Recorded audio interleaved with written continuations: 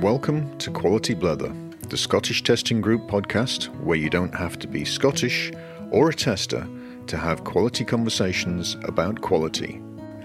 I'm your host, Brian Jones, and my guest today is David Crowe, an up-and-coming voice in the field of agility and quality. So get ready for a roller coaster conversation about mushrooms, philosophy, quality, agility, and more.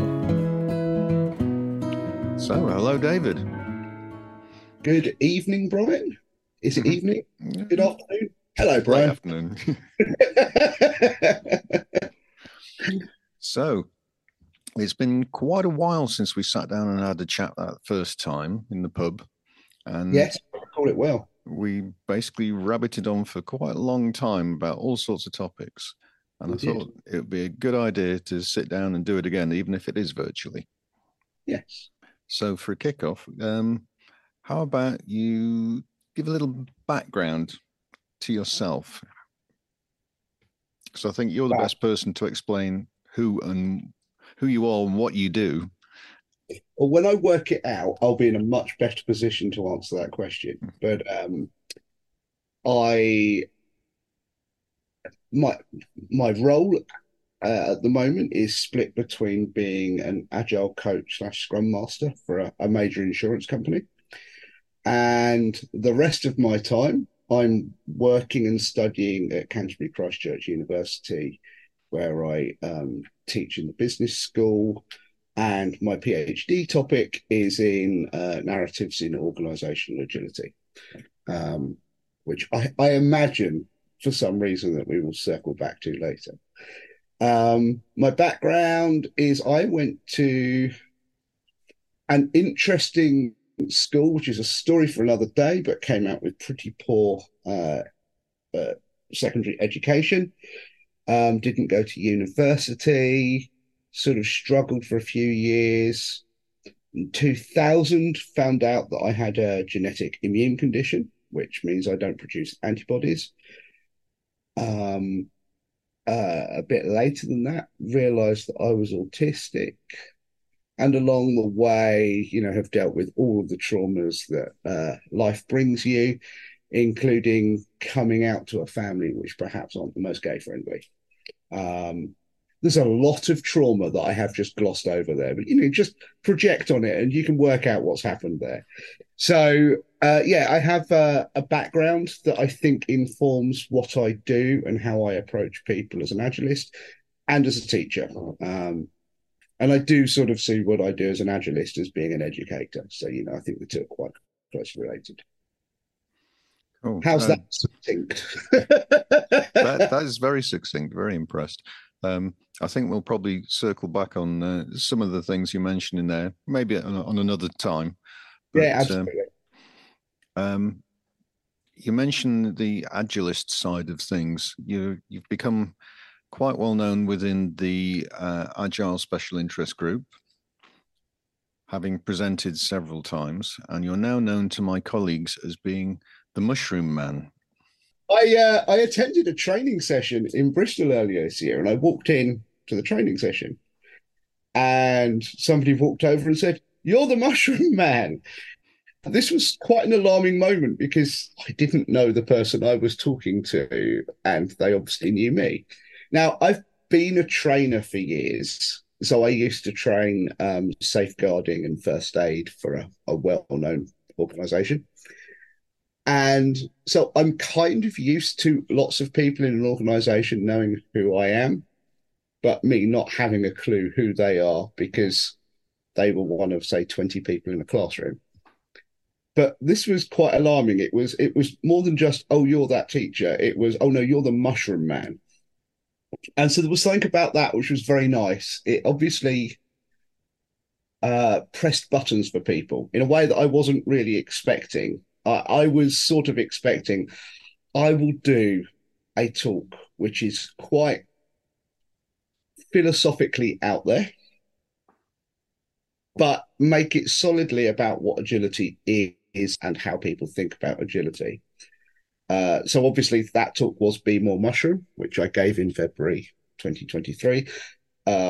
I guess I should pimp that. It's on YouTube. Go type Be More Mushroom. I found out that if you are in work, you might not be able to access that video because apparently it's flagged as mature content. So, which has made it really challenging to share at work, where I'm trying to, like, oh, yeah, here's an introduction to some of the ideas. Oh, you can't watch that. It's too grown up. So yeah, this unexpectedly mature. You've seen this, so I know that you're as confused by this as I am. By the way, I can this guess what it is, but it's yeah, only guessing. I mean, I can sort of guess, but I'm still very confused.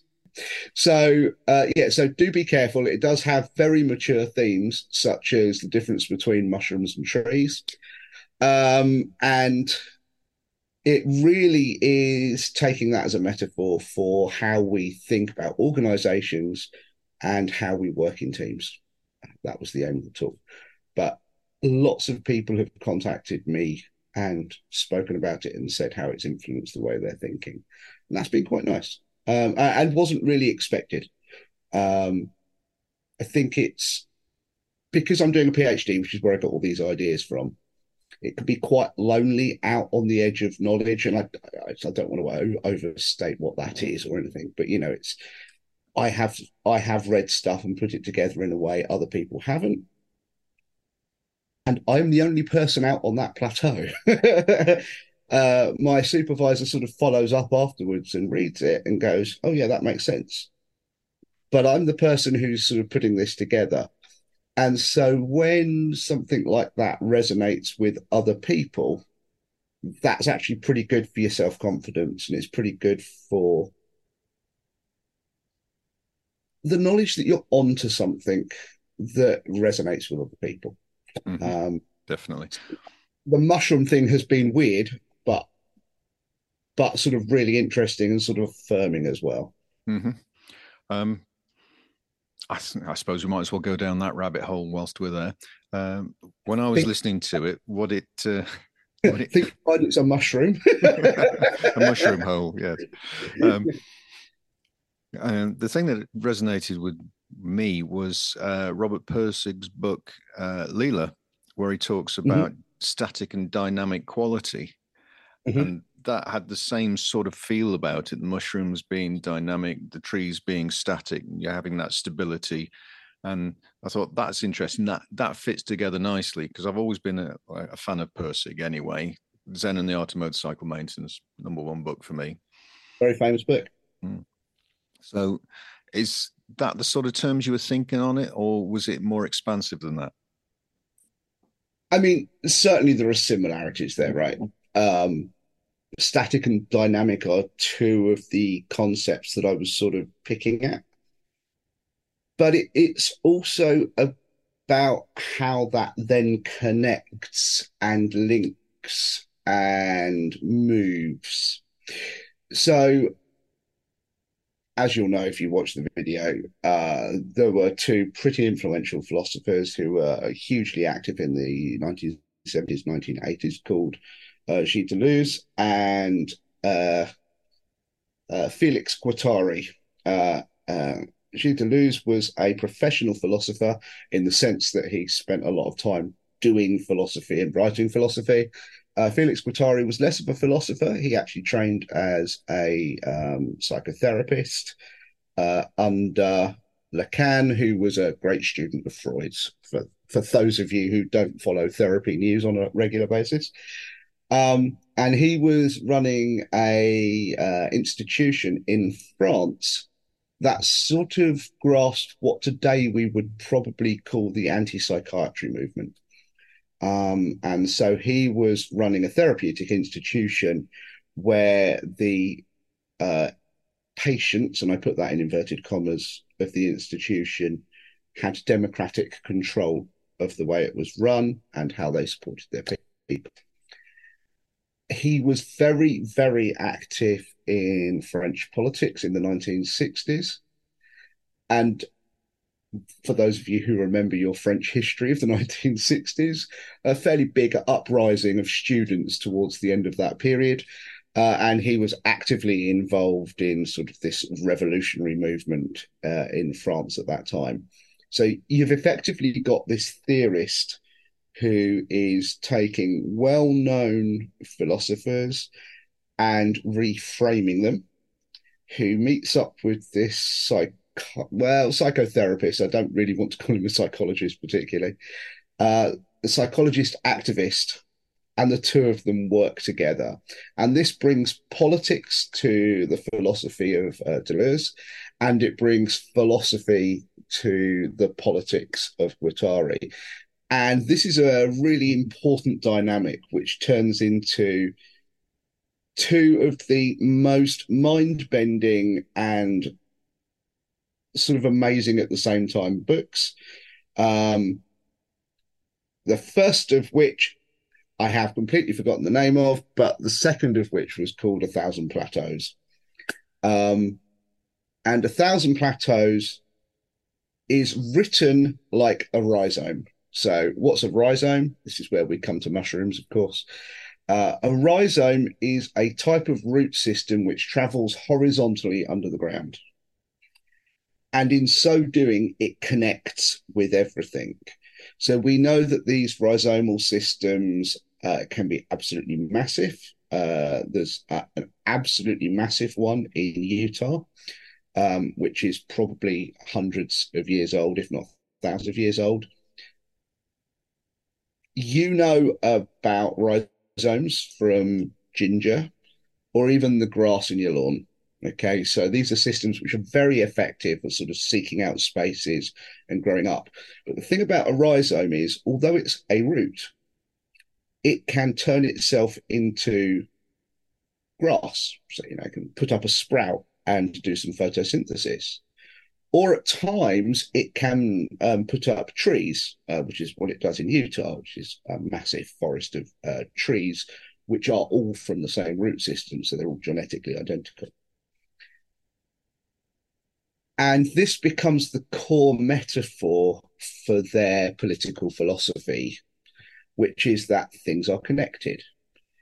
Now, this is arising at more or less the same time that you have physicists starting to talk about complexity theory in the real world.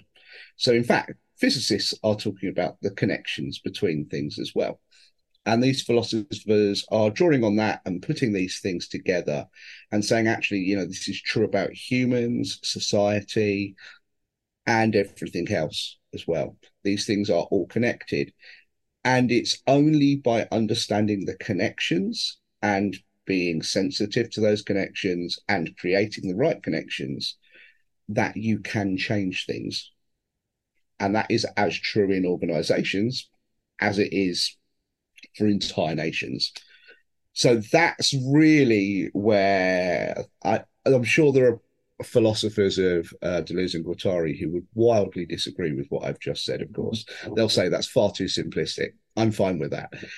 That's the core of what's going on. And so paying attention to connections, paying attention to what is different and what is repeating, paying attention to those patterns in context is what allows us to understand the political patterns, and it's what allows us to influence change. So essentially, by being more mushroom, we can be more dynamic in changing the culture that we're living in. Absolutely. Whether that's work culture or whether that's another form of culture. Yeah.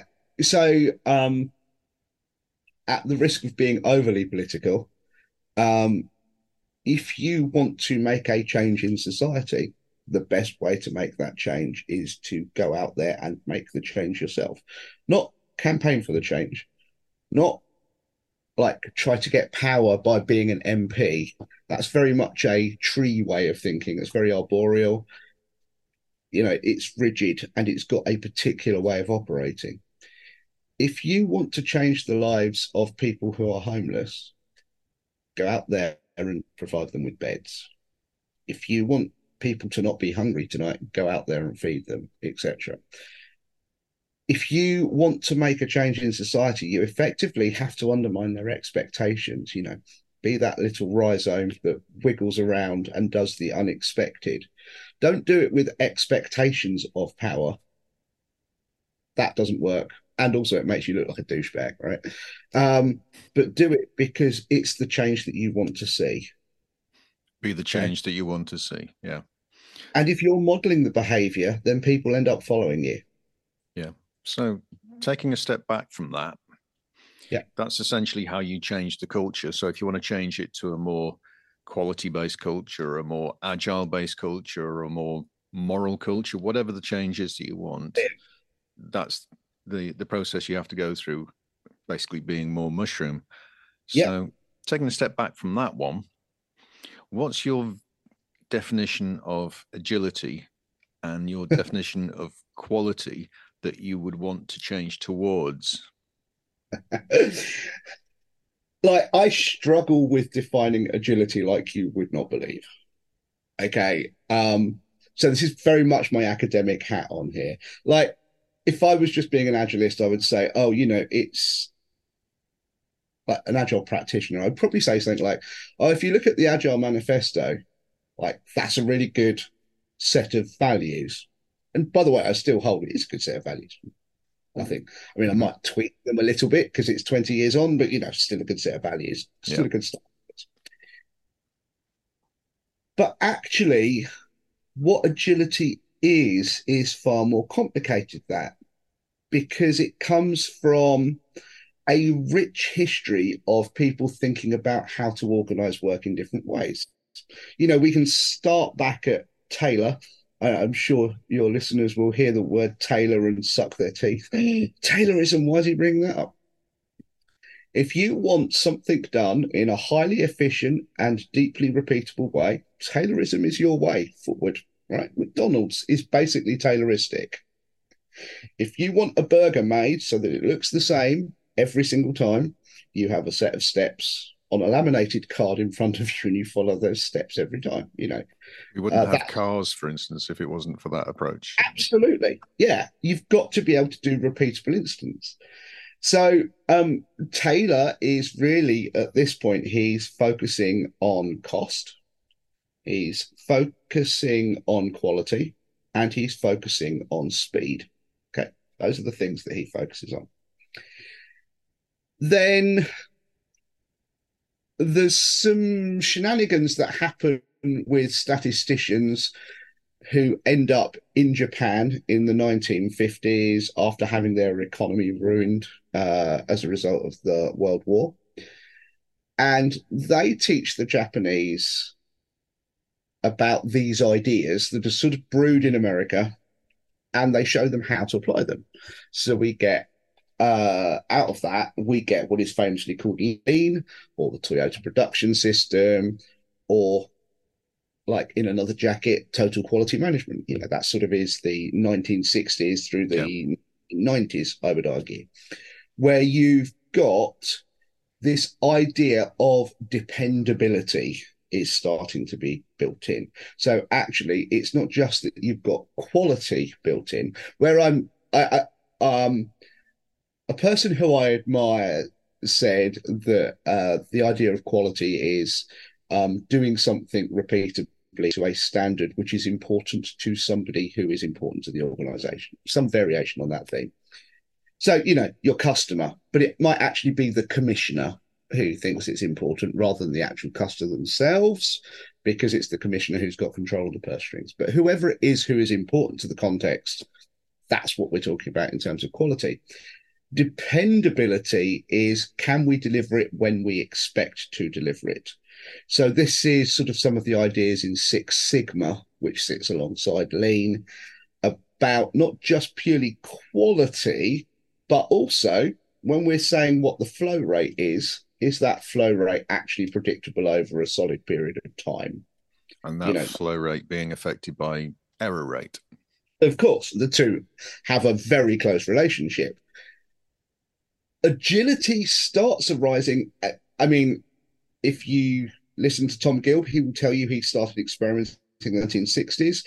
He really started talking about that and doing stuff in the 70s. I think he put the first thing in writing in 1981, and that's really where we get agility from. He referred to it as Evo, but this is, in the software context, cyclic building of work. So you build a slice, test it, get approval from your customers. This is where the customers are engaging again with your quality and you're getting feedback. And then you build the next slice. So you've got iterative working happening. Tom's experimenting with that in the 1970s and 80s. At the same time, the Americans are watching the Japanese and going, we have created a monster. Also, in fairness, they're looking at the EU, which was just coming into being at the time, and going, oh, they're a monster as well. Germany are going to overtake us. Manufacturing in America pretty much stalled in the 1940s and 50s because they were the best at everything. So why did they need to do better? Whereas the rest of the world were going, no, we can do better than that. And so then you start to get America panicking in the 80s and going, there were TV series about this, by the way, about how Japan was going to overtake the American manufacturing economy because they just couldn't afford to do it as well. So when you look at that, what you get out of that is a report which was published in 1991 on agile manufacturing, which is the idea that you also build flexibility into your systems. So this is the first time flexibility starts being really talked about, as in you have one production line, but it can change the product effectively on the fly or with very, very little turnaround time. So, of course, we are familiar that you can retool a production line, but retooling typically takes a non-trivial amount of time. These guys are going, no, we need to be able to swap over much, much faster than that. It needs to be close to zero downtime to switch out your tooling and produce a new thing. 1991, they published that as Agile Manufacturing. The people who write that book go on and publish books about agility in the 1990s. Fast forward to 2001, a bunch of men get together in Utah, somewhat famously, to go skiing and talk about lightweight methodologies together. Just as an aside, I hate the word methodology. They're not doing methodologies. They're not consistent enough and systematic enough. I'm happy with lightweight frameworks, so let's call them that. Yeah. I feel like I'm becoming some of the people I most respect in academia who get really pedantic about the use of language. I can't imagine why that is. I can't imagine why. So they're talking about lightweight frameworks in 2001. Of course, famously, what comes out of that is the Agile Manifesto. And why is it called the Agile Manifesto? Well, we don't have an answer to that in the sense that it's probably a bit lost in the mists of time. But certainly one version that I read had one of them saying, I had read a book on agility, as in agile manufacturing, and I really liked the word, and it was better than calling it pretty much anything else. So that's really where we get the concept of agility from. Of course, software agility has sort of been the theme for the last 20 years in many ways, but actually in the background, we're seeing the development of HR agility. We're seeing the development of operational agility. We're seeing a whole bunch of things coming along. So if I'm asked to define what agility is, which was, I think, the original question. Yes. It is the incorporation of a fifth performance measurement into the way people think about operations, with your primary performance measurement almost invariably being cost. Speed is probably the next one. Quality is probably the third one. Then we start to get dependability come in, and really Kanban is about dependability. Mm-hmm. And then flexibility comes in later. And that, for me, it's that fifth one, which is what we're talking about when we're talking about agility. It's the ability for the organization to change direction in a way which is consistent with cost, quality, speed, and dependability. Now, some of those systems drop dependability, and Kanban is very strong on dependability. I don't think Kanban as a framework, and please don't flame me over this, I don't think Kanban a framework is super heavy on flexibility per se. But there are certainly systems which allow you to be very flexible in responding to changing environments. I'm not saying Kanban inhibits it, I just don't think it stresses it, to be clear. If we carry that on, there's a sixth performance metric, which is sustainability, which is becoming increasingly performant to all organizations. If you don't have sustainable products and processes, actually, there's real questions about whether you're going to survive the next 50 years. And frankly, for that matter, whether humanity will survive the next 50 years. That is, I think, what we're going to see come next. Mm-hmm. So, to extend beyond the question you asked, what is agility? I think it's actually having 5 performance metrics that are important. But I think we are going to start seeing a real shift towards incorporating sustainability into our standard operating models.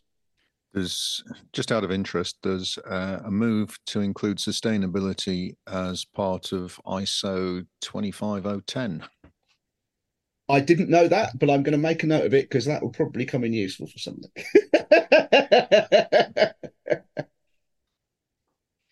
So going back to the dependability, in my head, that's sort of a characteristic of quality. Yeah, absolutely. In the sense that, so quality is very much about pleasing the right people with your product. And I'm willing to concede that is a very simple definition of a complex topic, but that's what it's about. Dependability is also about, can we hit our estimates? And so within those measures, absolutely, there are interactions. And all of these ultimately have an impact on cost and speed, right? Yep. If we're doing quality well, that's probably having some impact on speed. So, for example, modern production lines, when a car moves from station A to station B checks the work that station A has done straight away to ensure that the quality things are there. Yeah. Have they put all the right nuts on? Is there a wheel where we expect a wheel to be? Is it the right color? Whatever those things are. Now, that obviously takes a non-zero amount of time to do, and therefore has an impact on speed, which has an impact on cost. The trick is whether you can amortize those costs over a period of time. So if you don't do that, is the consequence of not checking it then far, far, far greater at the end of the line when you've sold it to a customer and the wheel falls off halfway down the motorway? It's that classic curve, isn't it? The exponential curve upward of cost for defect fix against time. Yeah. And the same's true with the other things, like dependability. Okay. How can we be confident that what we're going to deliver is going to be delivered in the sort of timeframes we're talking about? Okay. Now, Scrum approaches that by time boxing the work. I think that requires a level of maturity that not all teams have. And that is the ability to look at work and say, is this the right size for us to do? And that, for me, is the big fundamental difference between knowledge work and there's more than one, but the big fundamental is there is so much variation in knowledge work compared to screwing wheels on. So then when we're looking at it, are we able to articulate its estimate, how big the piece of work is, how complex it is, all of the other ways people talk about estimation? And are we able to adapt to changing estimates in the event that something reveals itself further down the line? So Scrum does that by effectively time boxing the work window and saying, we're going to deliver this in this work window, and that makes us dependable. Kanban sort of takes the opposite effect of that, which is effectively by going, well, all the pieces of work are about the same size. And some of those are narrower windows than others, but they're about the same size. And therefore, using statistical modeling, we can predict when things will be delivered with some statistical confidence. Okay. So I always talk about these two distinct approaches to dependability.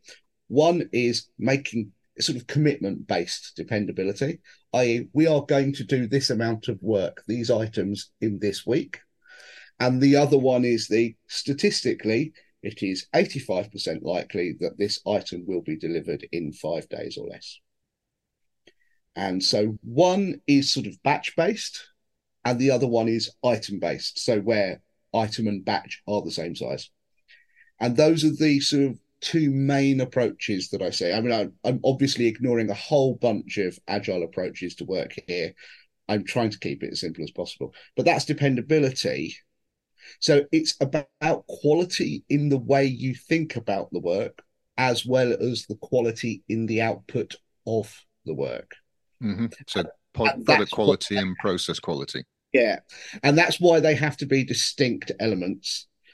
Because if you conflate the two, you're going to get category errors when you're analyzing them. Yeah. So you do need to think: does this impact dependability, or does it impact product quality? And that's why we talk about those 5 products. I should point out I didn't come up with these 5 performance measures. I have shamelessly stolen them from far greater people than me who have gone before. But they're a useful tool. Plus sustainability, which really is now only has been added to that list recently. So yeah, interesting, and it also harks back to some of the stuff that W. Edward Deeming was doing. yeah, absolutely. And I still love quoting him because basically you start off with the production, you improve the Yeah, quality, it reduces the cost, yeah, everything improves. yeah. I mean, Deming was a man out of time in many ways. I mean, what he was saying was relevant 40 years ago. I seem to recall that was when he was writing. 60s Yeah. and 70s was when he started writing. I think he died in the 80s, but that is off the top of my head. So we sort of get some really interesting stuff towards the end where he becomes quite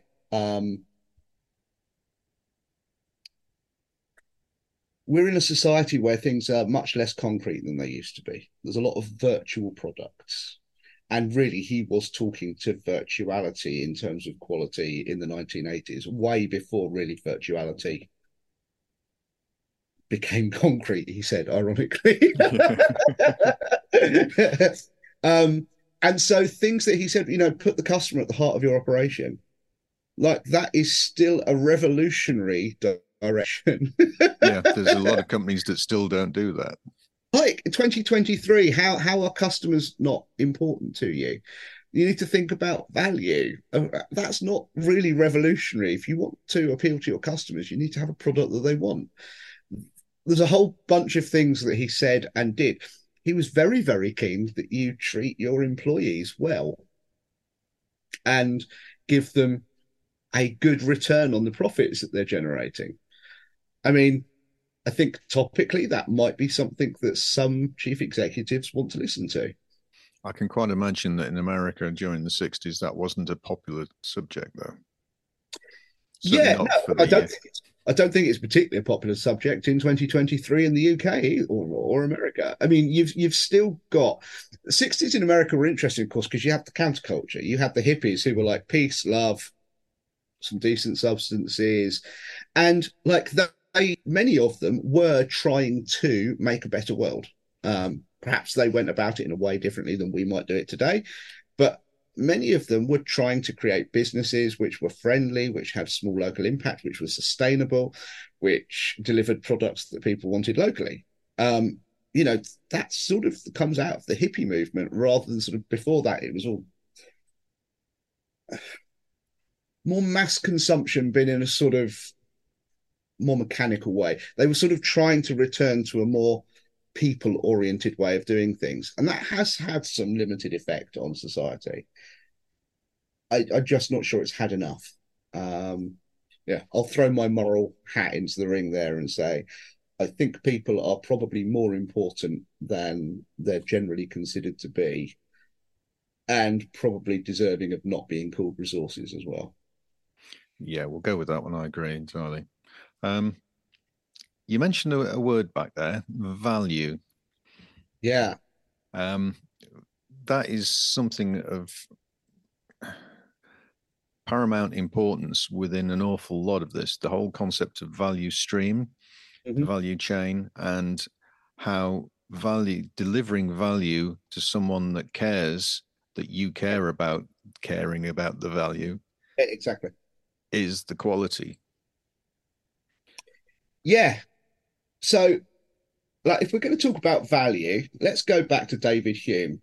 Imagine Scotland at the I height don't of need to. I can see it out the window. David Hume turns up, and one of the things he says is that many of the authors he was reading get from an is to an ought with no gap between them. Okay.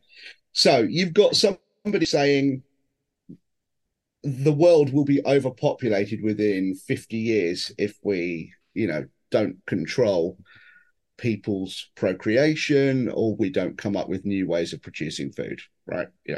That was certainly something that started to be said about that time. But actually, how do you get from, based on what we know at the moment, there won't be enough food for people in 50 years, to therefore we ought to stop people reproducing? There is clearly a set of values that bridge the statement between the is statement, where we've got some lovely facts, and the ought statement, which is a nice prescription for what you should do in the future. And it's those values which rarely go examined and which I like examining a lot. Because in order to get to your ought, you have to inject some values. Now, those might be entirely uncontested, entirely conventional values. Like, I don't think people should starve. I think we have a moral duty to take responsibility for this situation, and therefore, but very often people don't talk about those values. And exactly the same conversations happen in product offices and in quality offices all the time. Here are the facts, right? We know that our target customer fits this particular profile. We know that these are the things that they want to buy. Therefore, we ought to do this. Okay, but how did you get there? Right? If I'm buying a pen, there are times when I want a pen that I can use 5 times and throw away because, I just need it to write an envelope for somebody's birthday and I forgot to pick one up in the post office or whatever. The normal, I'm an idiot, I need something quick and Yeah. throw away. Petrol station job. Yeah, exactly. Other times I need a pen that's reliable. And for the sake of the recording, I am holding up a pen that Brian can see. I hope you can see that. Otherwise, that was a terrible. Um, and so I use a fairly high quality pen produced by a Japanese company, as it happens. What is the difference between those two sets of values? And we know about market segments, and we know that you end up with hyper penetrated market segments that become hyper competitive and just become cheaper and cheaper and cheaper. We know that at the higher end, you're going to have a different range of competition based on different aspects of quality. I mean, the classic example would be between Apple, Samsung, and Huawei in terms of what quality you're going to get out of a mobile phone, for example. But I think very often people don't talk about what those actual values are, and nor do they talk about how those values interact with the corporate values. So the company I work for, like many companies, have a very clear stated set of values. And I'm not talking about my company particularly here, actually, but in general, companies aren't always good at linking those values to the values of their customers and then to their products. And you can find that the concepts of quality and product vision don't really align necessarily with the corporate values, or instead perhaps start to modify the corporate values in a new direction. And you might well find that in, say, 10 years' time, that the products that you're building have modified the corporate values rather than the other way around. And it's fine because this is discourse, right? Whatever value statements you say are going to be subject to an argument between a group who hold them and a group who want to alter them. It's a dialectic in many ways. And So, should the company be looking at the values of their market segment, or should they be defining the business requirements according to the values held? well, yes, is the answer to that, right? Your values at the point of creating a product are going to be a synthesis of the societal values at one level, of the values of your particular market niche at another level. If you are marketing to, I mean, Generation Z, you have very different set of values to if you're marketing to the people who are around at the end of World War II. Very different market sets, so you're going to be having different conversations. Your corporate values might include a commitment to sustainability. And if that's the case, even if those aren't held by your other value influences, you need to discuss that. But you should be considering what those values are, and you should be talking about them in ways that I'm not convinced happen much in organizations. That's a very broad brush, by the way. There clearly are organizations who talk about values a lot. There are also companies for whom the core value is profit, and everything else is always going to be secondary to that. So I used to have a board up here which had some of my research on it, and in the middle of it, it said superior economic performance, because actually these companies won't even bring themselves to use the word profit. They'll describe it superior economic performance because it sounds fancier. And even that reveals a value of types that's going on here. What language do we choose to describe things? But it's interesting that if you look at some of the big gurus of the efficiency movement, people like Deming, people like a lot of the Japanese guys who basically said, yeah, costs and profit is important, but quality is the most efficient way of reducing that and achieving profit. And if you go back to Taylor, I've twice in one podcast, is this some kind of omen? If you go back to Taylor, he was actively worried about his employees. And he was saying, if you look after your employees, you will do better as an organization. Now, Taylor's idea of doing better by his employees wasn't always great. I think he got somebody to triple the amount of iron he was loading on a daily basis and paid him an extra like 5 cents or something, which I would argue was not a great deal. But certainly when he published his book, which was in the early 1900s, he was very, very keen on management actively engaging with employees to share those profits in an equitable way. I still argue that if you want your quality to improve, the route to that has to be in engaging in a fair, open, and transparent way with your employees. If you start to approach quality without your employees, you'll have misalignment, you'll have misunderstanding, and you'll have arguably legitimately resentment. Those are the things that famously led to people in Holland throwing their wooden clogs, known as sabots, into the machinery. So they were trying to increase quality and efficiency, but they were doing so at the expense of people, which, by the way, I would argue people who are talking about machine learning models and AI might do well to learn from. Definitely. But the AI conversation, I think we'll save for another day because there's a lot of that. Well, I mean, my short take on that is it's not AI. Let's wait until it is. But that's not a very popular position at the moment. So, having delved into some of the technical side of a lot of the learning algorithms and how to implement them, I'll be inclined to agree with you.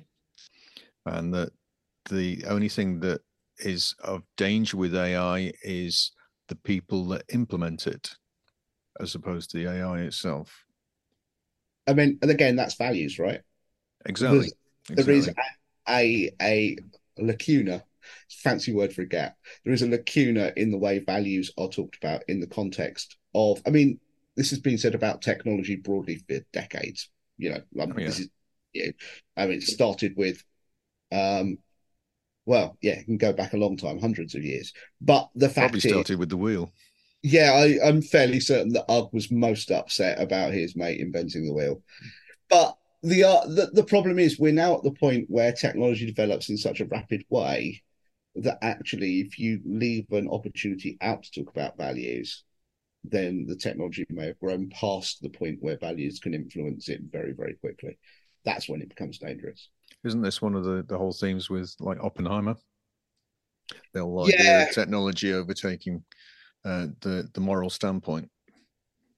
yeah. I mean, I think I haven't seen Oppenheimer, although obviously I'm aware of the story. Um, I mean, you could argue it's the same story as Barbie, though. Actually, I haven't seen that either. well, see, this is where you have failed.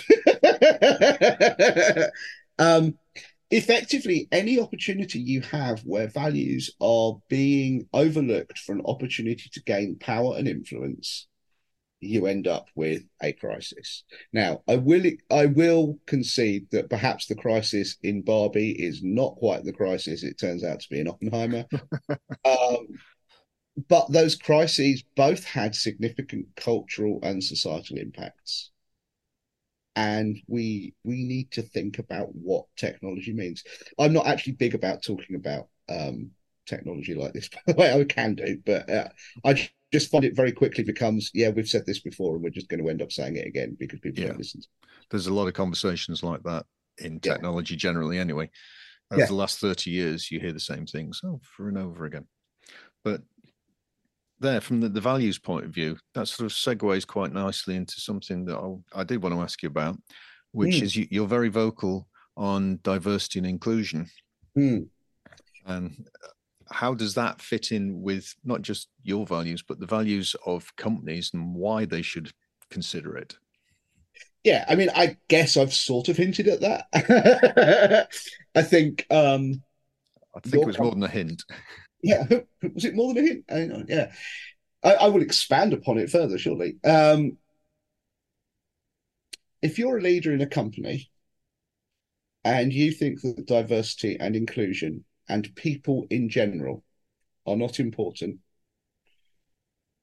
that will show up very quickly in your employment turnover. It will turn out in the quality of your products, and it will turn out in the way that the organization as a whole relates to society. So, how would I decompose that a little bit? Well, first of all, employee turnover, that's pretty obvious. Like, if you are not creating an environment in which people feel welcome, they will walk away. Why might people not feel welcome? Um, I'm often reminded of a famous scene in Monty Python's Life of Brian, in which Brian is standing at his mother's window and he says to the crowd, "You are all different." And somebody in the crowd shouts, "I'm not." And the same is true about humans. Like, we are infinitely diverse. Um, some of those diversities matter more than others. You can play a guitar. I can't play a guitar. I haven't noticed any kind of musical based bigotry in society. I mean, I'm not suggesting that like rock and classical don't have arguments about who is better. Clearly that happens. But as far as I'm aware, there's no actual oppression happening, and like people don't generally die over it. Okay. Some of those differences are clearly more significant. Um, you might have noticed slightly more than 50% of the population are different to the other, say, 49% of the population. Like, we call them women. They're different to us. They have characteristics that are unique to them. They have experiences that are unique to them. But as a result of the way society works, we as men collectively, and I'm including myself in this, have created a system where we are able to exercise power, often in indirect ways and unintentional ways, but the system is in place that women do not have the same opportunities as us. You possibly will remember that slavery was a thing. There seem to be enough politicians at the moment who seem to have forgotten it and or wanting to actively remove it from the historical record that it's worth reminding people that slavery had a massive traumatic and lasting effect on Black people, particularly in America. I mean, we stopped slavery earlier in the UK, but in fairness, we also started it and profited off it quite handsomely. So I'm not trying to clear our slate there. As a result of that, people who are Black or from India or from Asian countries are very often systematically affected by systems that benefit white people. For example, if you're white, you're far more likely to get into university. That's just a statistic.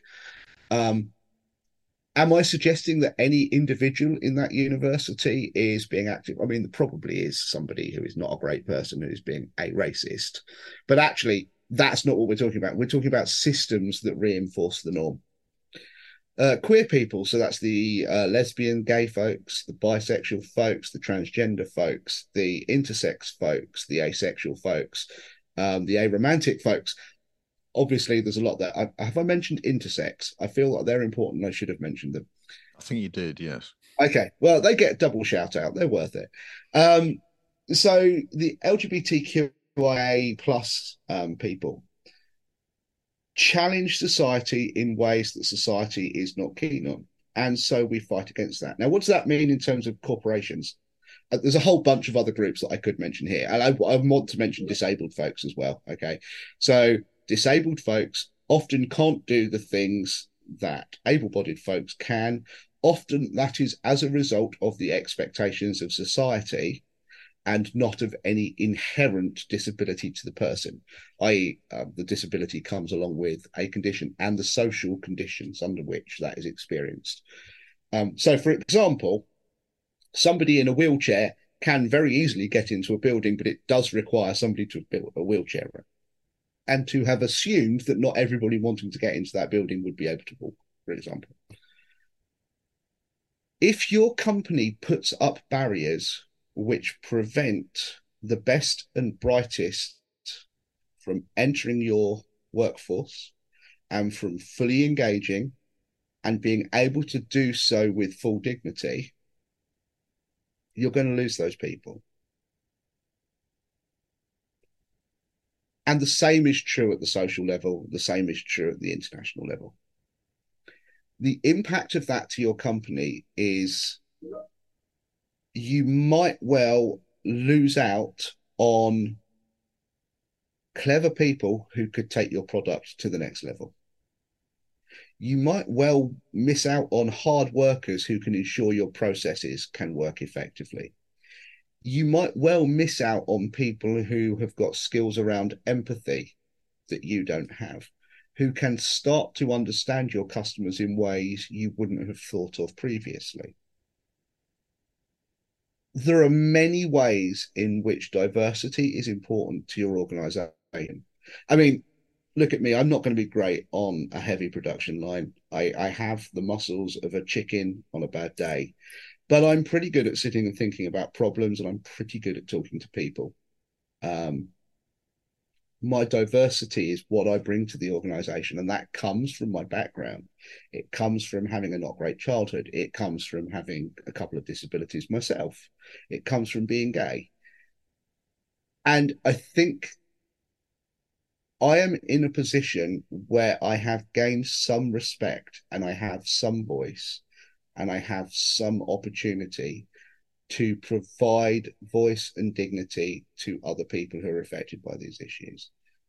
And if I don't take that opportunity, then really I'm sort of siding with the people who don't want to have that opportunity. I'm siding with the system.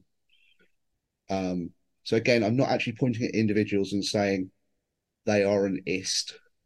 what I'm saying is the system is built with a whole bunch of assumptions in mind, and I'm trying to undermine those assumptions. Cool. Very good. Probably a point where we need to start thinking about wrapping this up. So, what question do you wish I'd asked you? Oh, you see, I'm not sure I have an answer to that one. Um, That's fine, because we can have another session and I can ask you lots of other ones.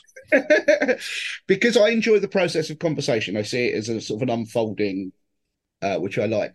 I mean, obviously, one of the things that I'm very excited about at the moment is working on my PhD and what I'm going to be doing. It might be very nice if I could talk about that for a couple of minutes. Please do. So, this all has to go through ethics. So, I still need to assess the values that I'm going to be using here. Just don't worry. So please don't email me tomorrow and say you want to be involved. Although, if you can see problems with it, I would love to hear from you because that will save me a lot of trouble later.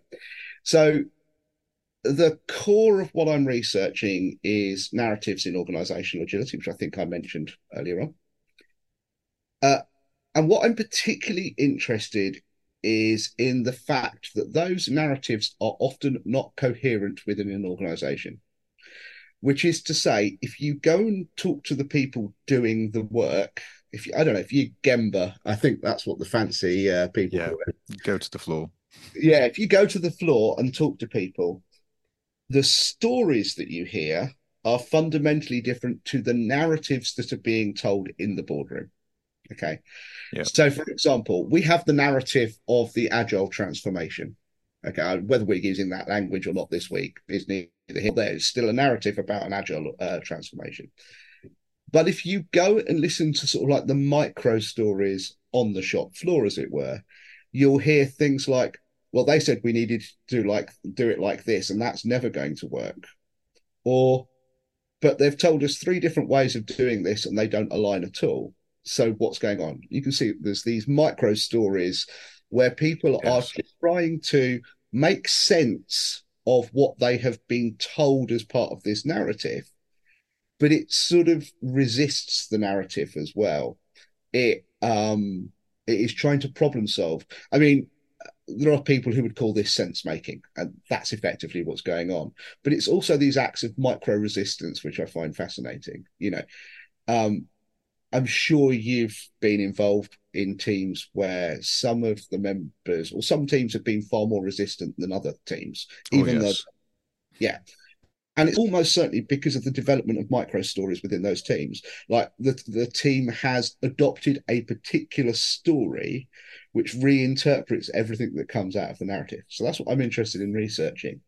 So I'm going to be looking for 3 or 4 medium-sized organizations where I can go in and understand the narratives that are being told by managers slash agilists and listen to the micro stories on the shop floor, as it were, and then look at how those micro stories and narratives interact, and then even compare those micro stories and narratives across organizations, and then with the academic narratives that we've got about how change works and about how we manage operations and strategy. So that's what I'm interested in. So I will at some point be looking for 3 or 4 organizations that are keen to do that. I can definitely see there are going to be some challenges here, but if you can see anything particularly horrific, please find me on LinkedIn and drop me a message. And I am not talking to anybody about opting in yet. I will do that later on. I'm not going to talk to you about it because until I've got an ethics approval, it would be unethical for me to start to consider anybody in particular. This is going to be a really interesting thesis to read. In fact, I reckon there's probably a good book to be made out of this one. Well, let's hope so, because I've put a lot of years into this. I'd kind of like to get a return on it. Okay, so talking about books, what I've been asking my guests so far is to recommend 3 books, although at one point I think I had 5. That list has gotten shorter over time, clearly. Yeah. So, what would I go with? So I would probably go. I'm going to reach to the shelf behind me. You get to watch the video of this, you'll see the books. If you don't get to watch the video, so I would go with Good Strategy, Bad Strategy by Richard Rumelt. It's not a particularly modern book at the moment. 2011 it was published. It's surprisingly readable for a business book that's published by the Financial Times, if I'm honest with you. But he talks about strategy in a way which I haven't seen other people get. Okay, he's a fairly well recognized academic in the field, but this is a highly accessible book. He talks about strategy as having a diagnosis, a policy, and then a series of actions that are going to get you there. Yep. And a lot of strategy that I have seen often doesn't have any of those three elements in there. So I think that's a great book. What else would I suggest? I really like, if you want to think about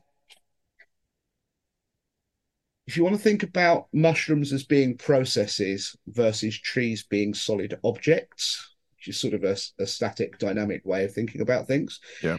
And I would recommend reading more about process metaphysics, because who doesn't need metaphysics in their spare time?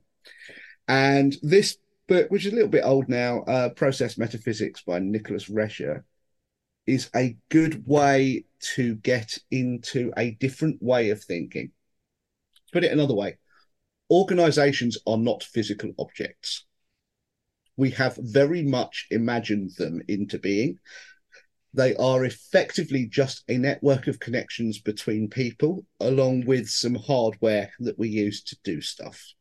In essence, therefore, anything that an organization is a process. Mm-hmm. So at some point, a person sat down and went, I would like to start this organization to achieve these goals. That's sort of the birth of the organization. That has then developed over a period of time, and it's become whatever that organization is now. Of course, if you have a birth and a mid-process, that implies that that organization will also eventually die, as all processes do. And I think if you watch Be More Mushroom, you will have seen that I started that with the story of the universe. So it starts with the Big Bang, which is the ultimate process of this universe. And everything is just a sub-process of the Big Bang. If only we could model it, life would be a lot simpler. I think you need a lot of processing for that one. Yeah. Do I have a third one at the moment? I'm not 100% convinced I do. I can see a lot of interesting books on there, like the Phoenix Project and Emotional Intelligence. And yeah, but you see, I'm going to go with Be More Pirate. Oh, I like that. So Be More Pirate is... I don't agree with all of Be More Pirate, right? I think they slightly over-romanticize piracy in general. That was understatement of the decade for people who didn't pick up on that. I think the ways in which piracy is used as a metaphor, and it don't always work out, but actually it's that calling to be a voice, to stand out, to stand against things, to work collectively for things, that I think really carries that as a book that is inspiring, particularly for people who are setting out on leadership roles or management roles for the first time. If you don't want to be the Navy captain who shouts at people to get things done, have a read of this and consider a different way of achieving your goals, because ultimately it's going to value your people more. It's going to add more quality. Yeah, it might not give you all the profits in the universe, but I'm not convinced that's the only metric of success in life. I think that's a wonderful note to end this conversation on. So thank you very much for your time. Thank you, Brian. It's been wonderful. So thank you to David, and thank you for listening. Check out the show notes for links to everything referred to in this show, and join us next time when we'll have more quality conversations about quality.